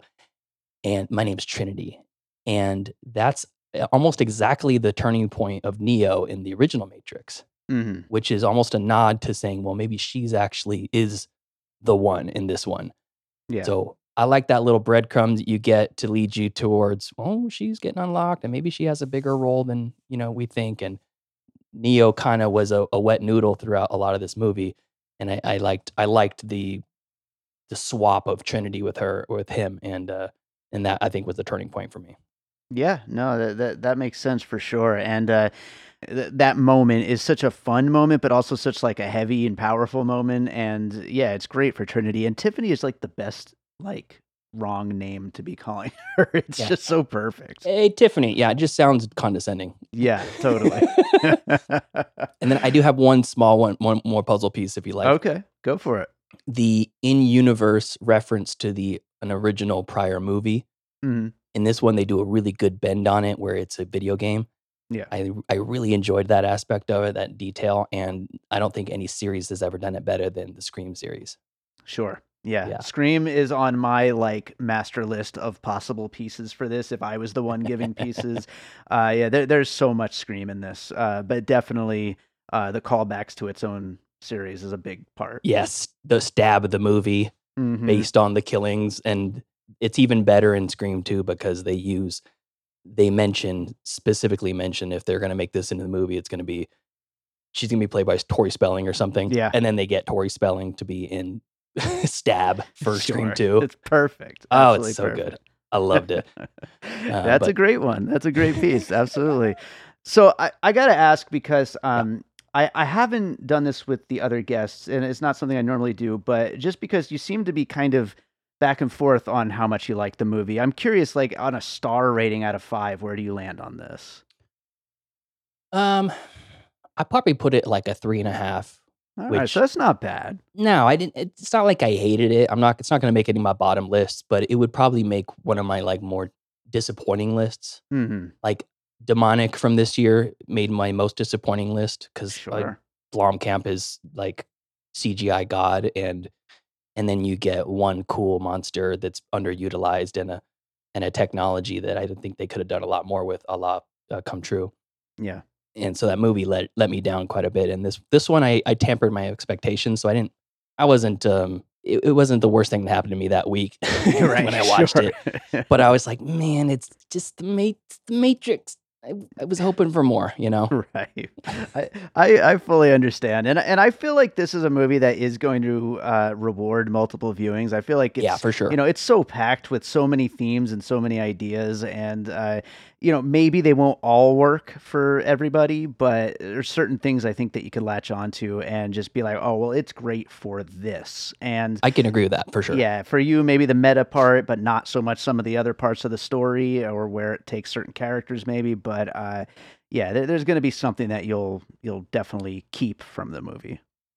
One of the things that took me out of it was that I really like Chinese epics, you know, like Crouching Tiger, Hero, things like that. Mm-hmm. And the fight choreography and just the realism of it in the first Matrix, and even to probably about the same extent in number 2 and 3, was on par, probably because it was choreographed by some of the masters. Sure.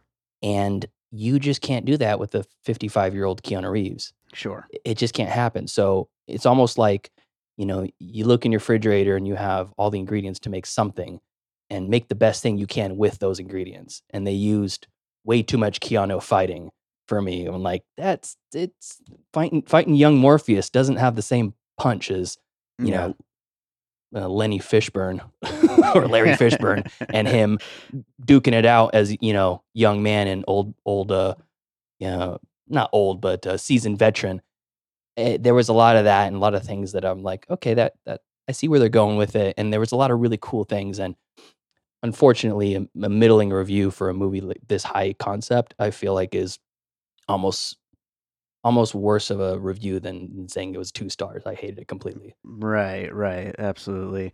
Yeah, I just hope that Keanu is filming as many John Wicks as possible over the next like 12 to 14 months before he gets too old for more of it. But yeah, I want Something's Got to Give 2. Okay. That's what I want. Yeah, I want him to be the young doctor, and this time he's betting Betty White instead of Diane Lane. Nice, I like it. There's a movie right there for sure. Well, I think that's a good place to wrap it up. Pete, why don't you tell people where they can find you and your podcast? Yeah, sure. Look us up on any pod stream you subscribe to. We're on all the big ones and all the small ones too. It's called Middle Class Film Class. We release twice a week. Mondays is movie news and review and streaming recommendations, and Wednesdays is one deep dive review that we choose at random. And we have a lot of listener interaction. So Middle Class Film Class, and if you want to write in to have us review a movie, all the contact information is in all the show notes. Awesome. Well, thanks so much for doing the super episode, and hopefully we can get you back for a regular episode sometime soon. Absolutely. I'd love it. Love the show. I'm Josh Bell. And I'm Jason Harris, and we co-host a podcast called Awesome Movie Year. Each season, we take a look back at an awesome year for movies, which is every year. We deep dive into these specific years, and we pick out why they were such great years for films. We go over the biggest hits, the biggest flops, the best pictures, some personal picks, some cult classics. Years we've covered in past seasons include 1994, 2003, 1977, and 1984, and we've got all of film history to look forward to. So check us out at awesomemovieyear.com or wherever you listen to podcasts. All right, so I hope you enjoyed that conversation about The Matrix Resurrections.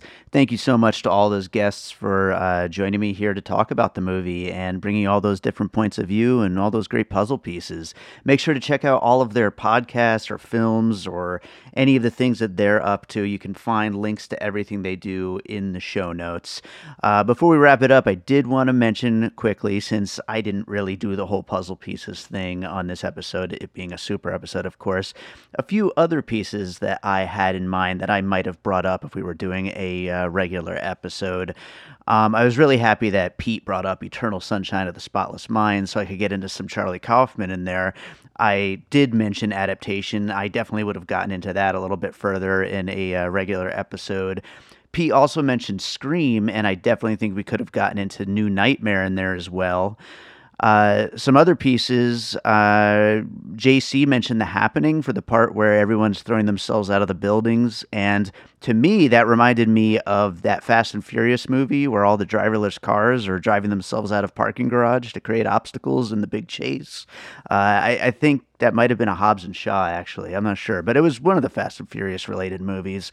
And that also kind of reminded me of like World War Z or any of the fast zombie movies. You know, there's a bunch of those.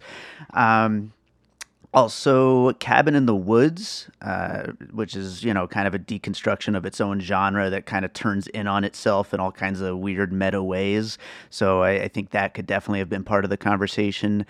And last but not least, Edgar Wright's Hot Fuzz, which is just amazing. But for being, you know, the kind of movie that's commenting on its own genre while also just straight up being an awesome entry in its own genre at the same time. So I think that those are some things that we definitely could have gotten to, and I'm sure there's plenty more. Do you have any puzzle pieces that you think we should have brought up for The Matrix Resurrections? If you do, let us know. Definitely get in touch. We are on Twitter all the time at PiecingPod. You could also join our Facebook group, Popcorn and Puzzle Pieces. And, you know, as always, just get in touch any way you'd like. We do appreciate the 5-star ratings over there on Apple Podcasts, Spotify, Pocket Casts. No, Pocket Cast doesn't do 5-star ratings. They should. Podchaser does, though.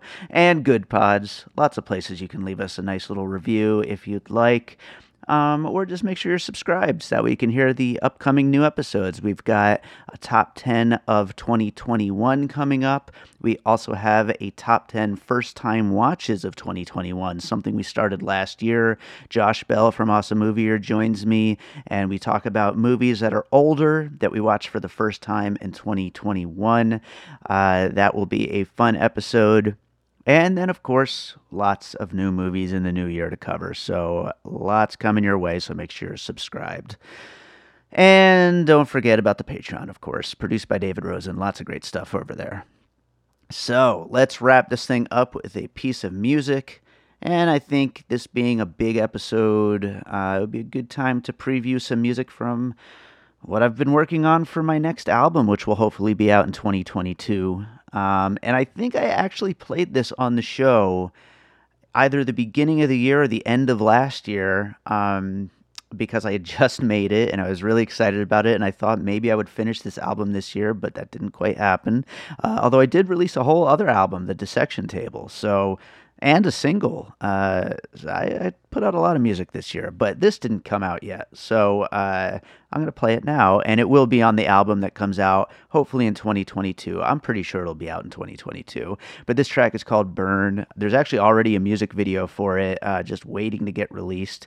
And I look forward to getting this album out there. So I hope you enjoy the track. Very electronic, very Matrixy, so I think it's a good fit here. And yeah, we'll be back in the new year with a lot more piecing it together coming real soon.